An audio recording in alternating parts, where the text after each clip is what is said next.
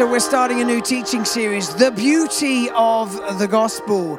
Over the next 6-7 weeks, we're going to be looking at some of the foundations of our faith, the root of this gospel proclamation and the fruit that flows from the gospel proclamation. So week 1, this is the foundation. I'm going to do the root stuff, which is the message of the gospel. And then over the next few weeks, we're going to be looking at the fruit that flows from the root. We're going to look at the forgiveness that flows from the gospel proclamation. Victory over darkness, over death itself, over the schemes of the evil one. We're going to be looking at power, the power of the gospel. That's Pentecost Sunday. Get ready for it. That's going to be fun. We're going to be looking at the gospel family, the family that's created through this gospel message, that we're sons and daughters of God, which means if you look to your left, look to your right, welcome to your family. These are your brothers and sisters, by the way. Then we're going to be looking at the justice that flows from the gospel. Shane Claiborne is going to be joining us from the States as we look at this new order that's established through this message. The justice that's unlike any other justice system you'll experience on the face of the earth. We're going to look at our identity as the beloved of God. How great is the love the Father has lavished upon us that we should be called children of God, for that is what we are. And then we're going to be looking at the gospel opportunity. Something crazy is happening right now where there is a spiritual hunger growing in the church. Emma referenced this at the beginning of the service.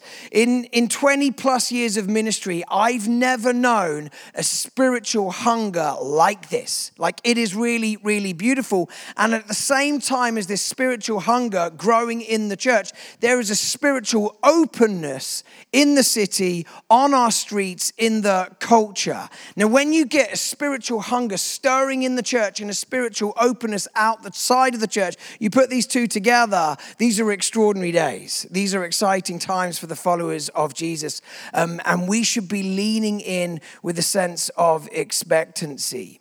I've mentioned this before, but when I went to Asbury, where there's been this outpouring of the Spirit and hundreds of young people coming to faith, to be in a room with like mainly Gen Z demographic under this outpouring of the Spirit, what I saw, and I'll never forget this, was a younger generation mesmerized by the person of Jesus. Like mesmerized by the presence of Jesus, like tasting the goodness of God. In other words, the fruits of the gospel. This wasn't just intellectual belief. This was feasting on the goodness of the gospel. Feasting on this peace that passes understanding. Feasting on this grace that is sufficient. Feasting on our new identity, that we're sons and daughters of God. And there is a hope for our future. And there's a purpose in the present. And we can be liberated from things in our past that hold us back, like seeing young people captivated by the goodness of God. More than just intellectual belief, feasting on the goodness of the gospel. And I think one of the things the Lord is stirring in the church right now, stirring in our church, but many other churches, is restoring awe and wonder to the church. That when we think about the goodness of God and the goodness of the cross and the goodness of the resurrection, our response isn't just, that's cool. Our response is like, wow, God is good, and this good news needs to be shared. So I want to start with a story.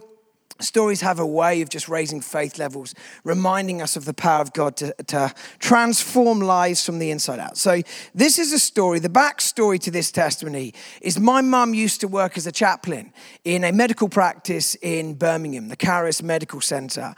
And this was a pretty standard GP surgery where you had a number of GPs, but every so often the GP would say to someone that had come in, look, I can't offer you drugs like antibiotics because what you're presenting, this isn't medical. Like, this is beyond the physical, might be emotional, in which case we're going to point you towards some counselors. But you know what? It might be not just emotional, it might be spiritual. And we have a chaplain, and if you're open, our chaplain, Annie, would be more than delighted to pray with you. Now, you might think in the secular age that we find ourselves in, no one would want prayer. When you go to the GP, you want drugs, right? You wouldn't be thinking, yes, I'll have some prayer from a chaplain. My mum was inundated. Like, working throughout the week, so many people wanted prayer. Not because they were Christians or raised in Christian faith. They were spiritually open, hungry, and they were desperate for someone to pray. Now, this is a story of one lady who encountered Jesus. Her life was turned around, and I want to read you her testimony. I was always one of life's achievers. Fast lane material, a bright child with a privileged education and upbringing, not a wealthy family, but one rich in love, stability, encouragement, and with the right life values of goodness and kindness. Born into a small affluent village in the south of England, I was protected and secure from the big bad world. A picturesque Church of England primary school and a family involved in our village and church community, I was always identified as a very spiritual, gifted, pretty, articulate, artistic, kind, happy, and popular child. She forgot humble as well. Clearly had that as well. So from university, my career flourished in advertising and marketing. Being blessed with prettiness and becoming very ambitious, I started to relish the world of impressive cars, money, status, city living, the glamorous world of business trips to Cannes, and champagne breakfast galore. The charming men went with that too. Now, the downward spiral was rapid. Pride and selfishness started to consume me, and I didn't like the person I was becoming. Irresponsible, thoughtless, superficial, careless with money, and my own safekeeping. So I drank and partied even more to disguise my self-loathing and ignore the slippery slope I was heading down. 2 failed marriages, I subsequently fell headlong into an emotionally abusive relationship with a man who was unintentionally cruel. Life began to rapidly crash. I was made redundant, suffered a stress-related breakdown, drank excessively, had to take myself through bankruptcy, got banned for drink driving, and there followed 2 years of weekly appointments with probation officers, bankruptcy trustees, courts, job centres, doctors, every relevant social service needed, and travelling by bus and foot to sell clothes, jewellery, and any belongings of value to pay the rent. Through all of this, the man who claimed to love me and wanted a life with me was nowhere to be seen and ran away from the reality. The cruelty and brutality left me barely able to breathe and my self-esteem battered. On top of all the court cases and pressures, I was heartbroken and felt abandoned as the man I loved went off and partied with his executive friends and started a relationship with his secretary, who is a friend of mine. I remember the first session I met with Annie, the chaplain, aka Mum, and her gentleness and compassion touched me to the core. When she asked if she could pray for me and laid her hand on my shoulder to ask God to be in my situation, something changed forever. I walked home in floods of tears, awash. I'll never know how I walked the length of the Hagley Road, but I knew that something was being released and could feel a warm love seeping in where there'd been such devastation, bitter coldness, rejection, darkness, betrayal, and fear. My heart was still broken and my drinking was heavy. But after a bold step one bleak Saturday, walking home in the rain, with heavy shopping bags and a desperate sense of there must be more to life than this, I plucked up the courage to walk into the church and seek help. I felt a tripwire physically stop me by the front doors as if God was pulling me in. It was time to reconnect with him properly after 40 years in the wilderness. And I was ready. Still battling with self-esteem, scars and drinking, but working hard at my faith and Christian walk and coming to baptism early that year. I then hit a major downer late that year after another relational knockback, still having not dealt with the first. I had a few days of total self-destruct with neat alcohol and no eating. By the grace of God, a friend dropped in and found me having seizures and called the paramedics to rush me to City Hospital. In accident and emergency that bleak night, all I can remember is that the nurses could not even still my body to have injections or sedatives and left me to it. I reached a peak of a seizure and knew and felt in my heart that this was it. I thought I was going to die. No one was near me. No one could see me. With all my strength, I pushed up my body and cried out as loud as possible, "Help!" I know nothing of the next few days. Only that my consultants witnessed a miracle in all my vital functions returning rapidly to absolute normality, and the monitors gently oscillating instead of looking like a thermonuclear device had gone off in them. At worst, they thought I could lose my life with the amount of alcohol poisoning in my body. At the very least, they thought I'd be left with neurological damage or liver damage. But to this day, since that year where I faced death, I've not touched alcohol or cigarettes and have no desire for them. My body is the healthiest it's been for decades. There is no damage. God has washed me anew. Life is so good. Last year, I was given the opportunity to go back into a high-profile marketing job with an amazing car and money package, etc., and really thought this was the complete turnaround as I'd be going back as a born-again Christian with a different approach to everything. But it didn't last long, as I was soon yearning to be effective to people in need and felt God's calling to use my past misery for his ministry. And if you fast forward the clock, she quit her job. She now works with teenage girls with drug and alcohol addiction. She's training for ordination so that she can be a pastor in her local church. That, my friends, is the power of the gospel. And that's why Paul says, I'm not ashamed of the gospel, because it's the power of God for the salvation of everyone who believes. So I'm going to proudly proclaim this message of Christ crucified. So we're going to be unpacking what are the roots of this gospel proclamation and what are the fruits of this gospel proclamation. So if you've got a Bible with me, both of you that brought your Bibles, turn to 1 Corinthians 15. Otherwise, put it up on your phone or you're going to see it on the screen behind.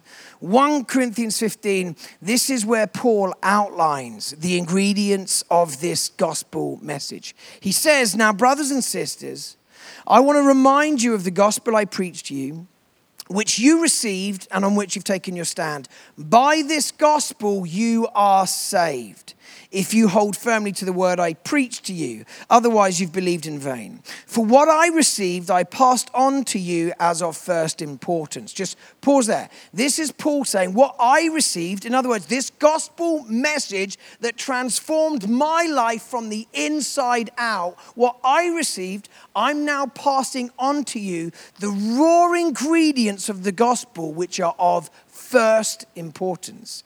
That Christ died for our sins according to the scriptures, that he was buried, that he was raised on the third day according to the scriptures, and that he appeared to Cephas, which is the name for Peter, cracking name, and then to the 12, and the passage goes on.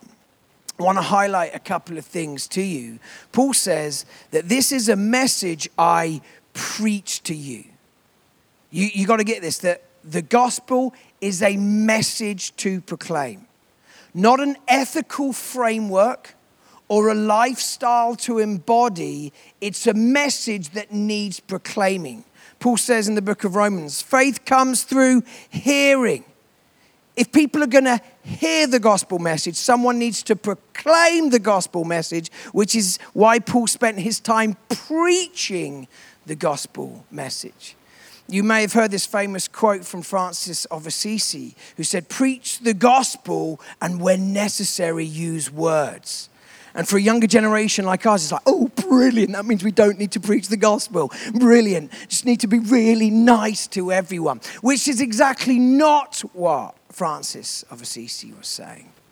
He was basically saying, when you live a life shaped by the gospel proclamation, when you demonstrate in how you treat your neighbor and how you live this gospel message, then people are going to ask you questions. And then you need to be ready, because that will be the point where it is necessary to use words. It's why the Apostle Peter says, always be prepared to give an answer for the hope that you have. If you're living a lifestyle that embodies this proclamation, you got to get ready. You got to get ready, because people are going to ask you questions. Why are you living in hope when everyone else is experiencing despair? Why are you operating in joy when we're experiencing hopelessness? Like, give me an answer for this hope that you have. You got to be ready to give an answer for the hope that is within. So this is a message to proclaim. What is the message? Okay, so this is the moment where Paul leans in and says, okay, here are the ingredients that are of first importance. That Christ died for our sins, according to the scriptures. He was buried, that he was raised on the third day, according to the scriptures, and then he appeared to his mates, right?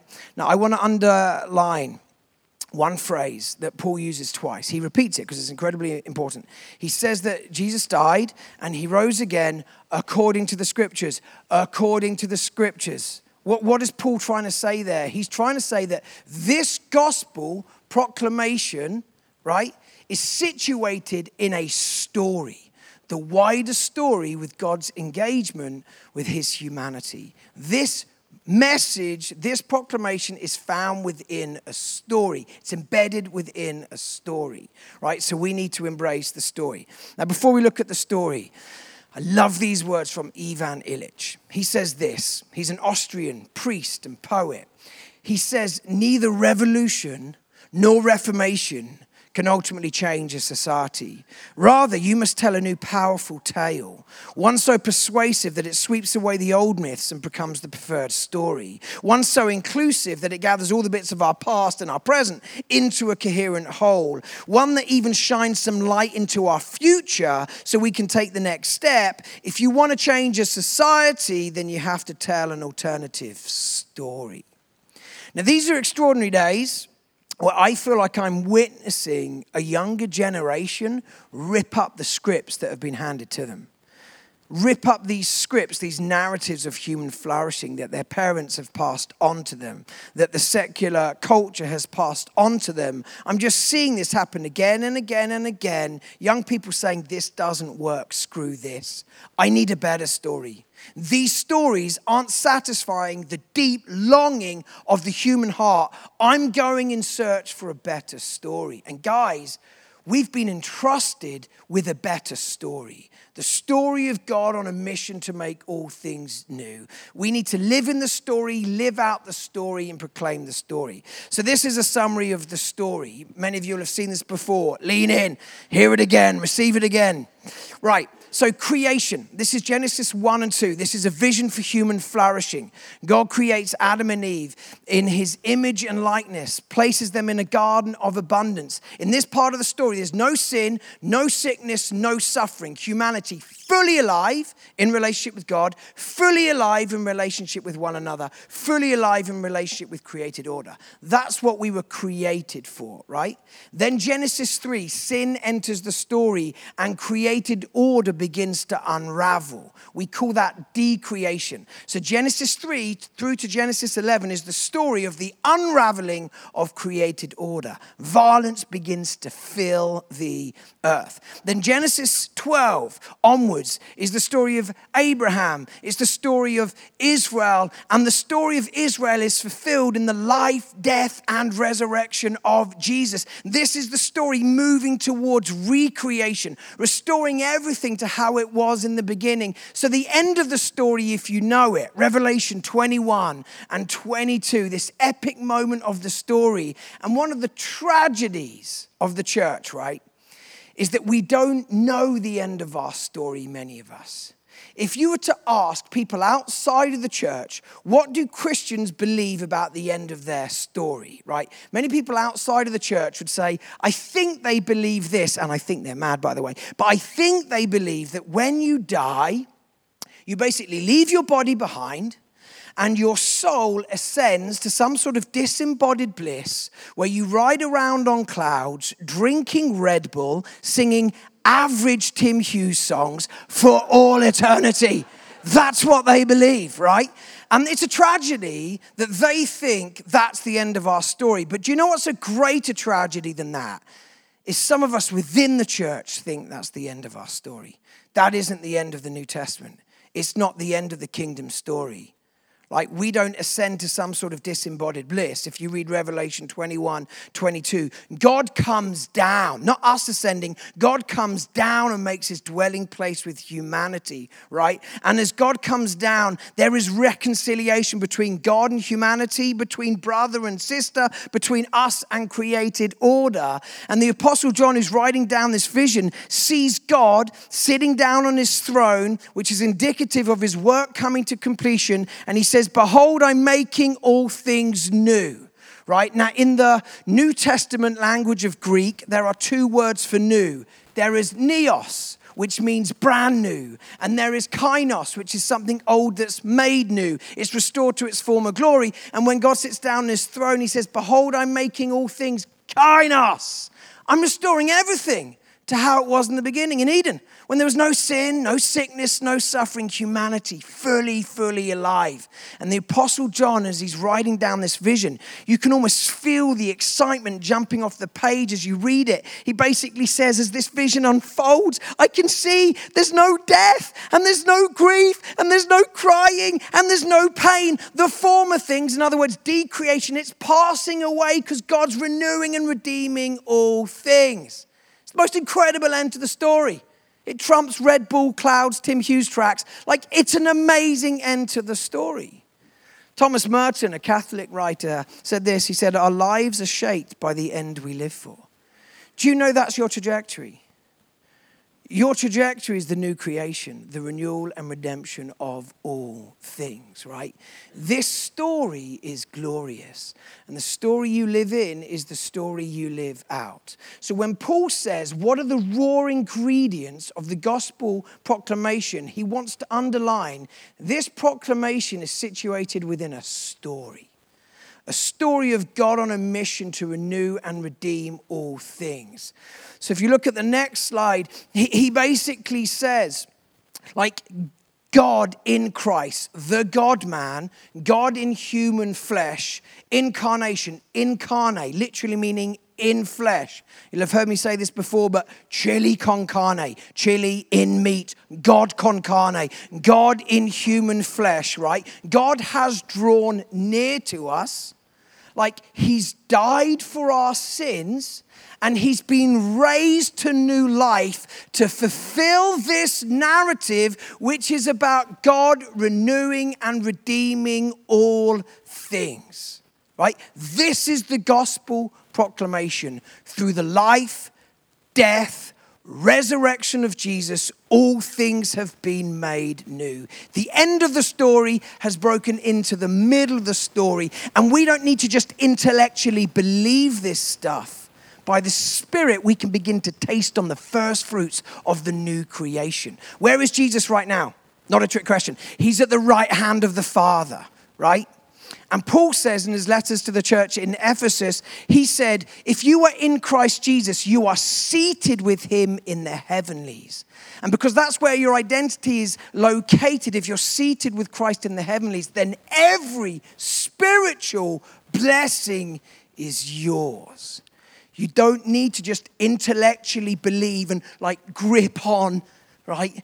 No, you can begin to taste and see that God is good.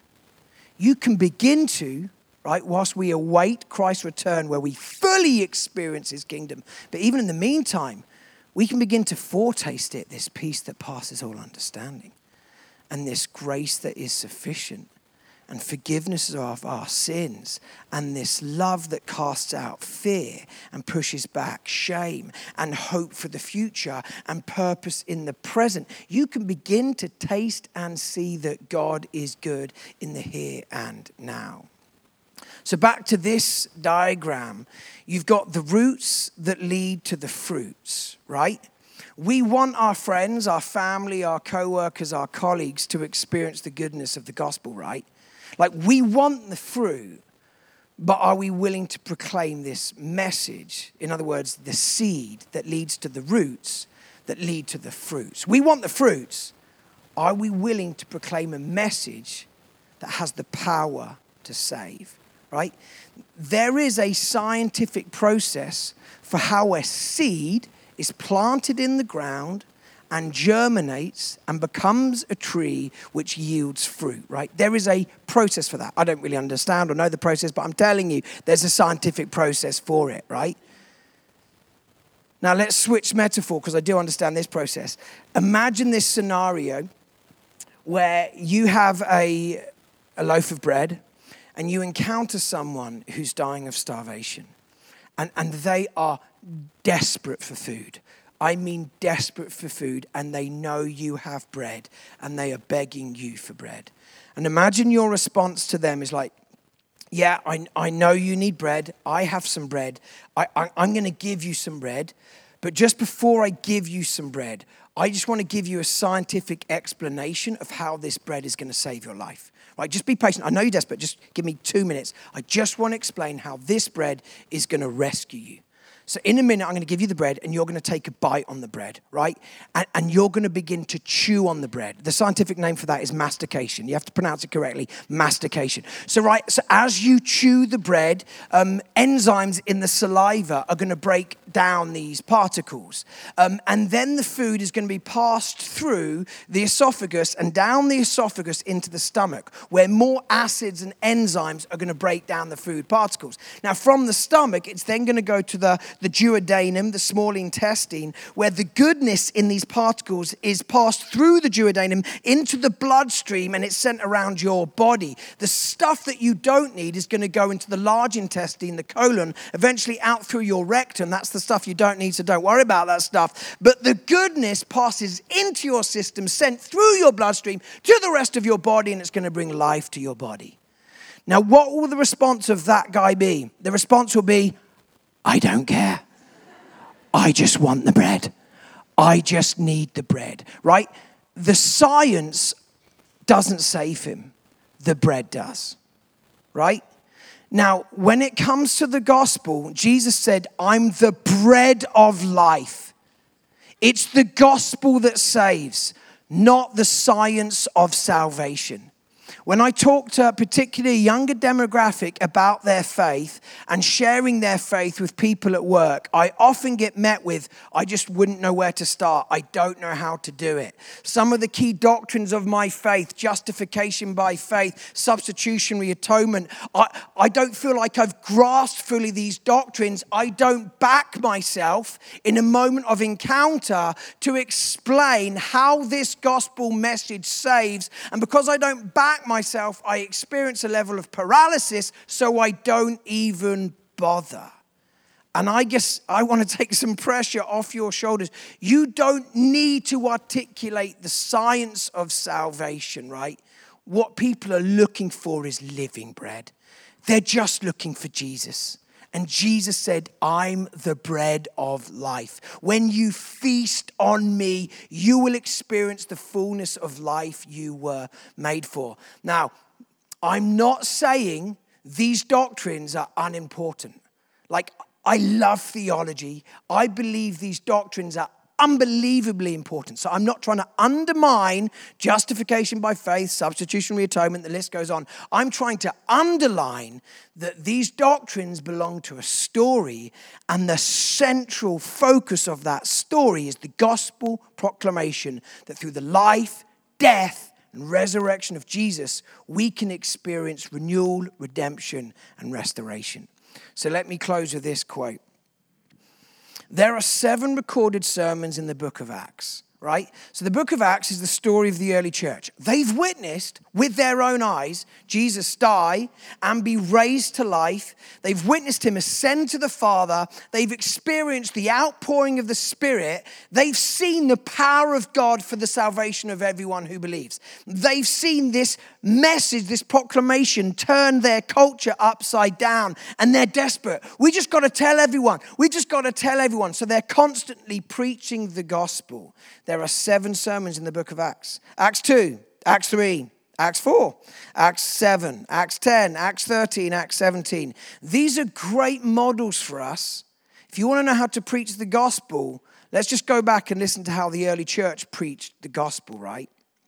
Each of these gospel sermons focus on the story of Jesus' death and resurrection, rooting these events in the Old Testament and in the wider story of Israel. In other words, within the macro narrative of Scripture, creation, decreation, recreation, before calling people towards repentance. Metanoia, Greek word repentance, literally means to turn around, to turn towards Christ, to rip up the alternative scripts and embrace this gospel proclamation, to receive forgiveness of sins, that through the cross our sins are washed away. But none of the 7 sermons mention hell. Like, you can imagine some people are like, really? What? That can't be right. My pastor back home wouldn't agree. Like, just read the sermons for yourself, right? And again, I think understanding the doctrine of hell is really important. I'm just saying, when they preach the gospel, you won't read them articulating a theology of hell. Only one of the 7 sermons mentions justification by faith. I passionately believe in the doctrine of justification by faith, right? I'm just saying, I'm reading through these sermons, and there is no full articulation of substitutionary atonement, right? All of that comes later with the Apostle Paul as he begins to write letters to the church to basically say we should be caught up in awe and wonder about this gospel proclamation that has the power to save, right? We should be experiencing awe and wonder. And I'm going to tell you about the science of salvation, how this proclamation through these key doctrines restores not just individuals, redeems not just individuals, but redeems the entire cosmos, all of created order. So Paul begins to unpack all of that. But when you ask about the gospel proclamation, it's essentially introducing people to Jesus with a very simple message that he lived. He died for our sins. He rose again. And if you want to experience resurrection life, just repent and turn to him. Like if I was in a moment now articulating the gospel, 2-minute elevator pitch, this is what I'd be saying. I'd be saying, that craving you have at a soul level, like the deepest longing of the human heart, that craving does have a remedy. And you're not going to find that remedy in a bit more success in the workplace. And you're not going to find that remedy in an unbelievable sexual encounter. And you're not going to find that remedy in a drug-fueled high. And you're not going to find that remedy with more money in your bank account. And you're not going to find that remedy anywhere else, but you will find it in the person of Jesus, who said, I'm the bread of life. And if you feast on the person of Jesus, if you turn to the person of Jesus, he can give you the fullness of life you were made for. You don't need to rule yourself out when it comes to sharing your faith. You don't need to understand all the science, right? There are places for that. The Alpha Course, other environments where we can intellectually wrestle with the rational foundations for our faith. People on the street are hungry and they're tearing up scripts searching for a story, and you have bread. God has entrusted you with a story and a message, and when you share it, lives are transformed. And it's time for the church to rise up and proclaim the gospel.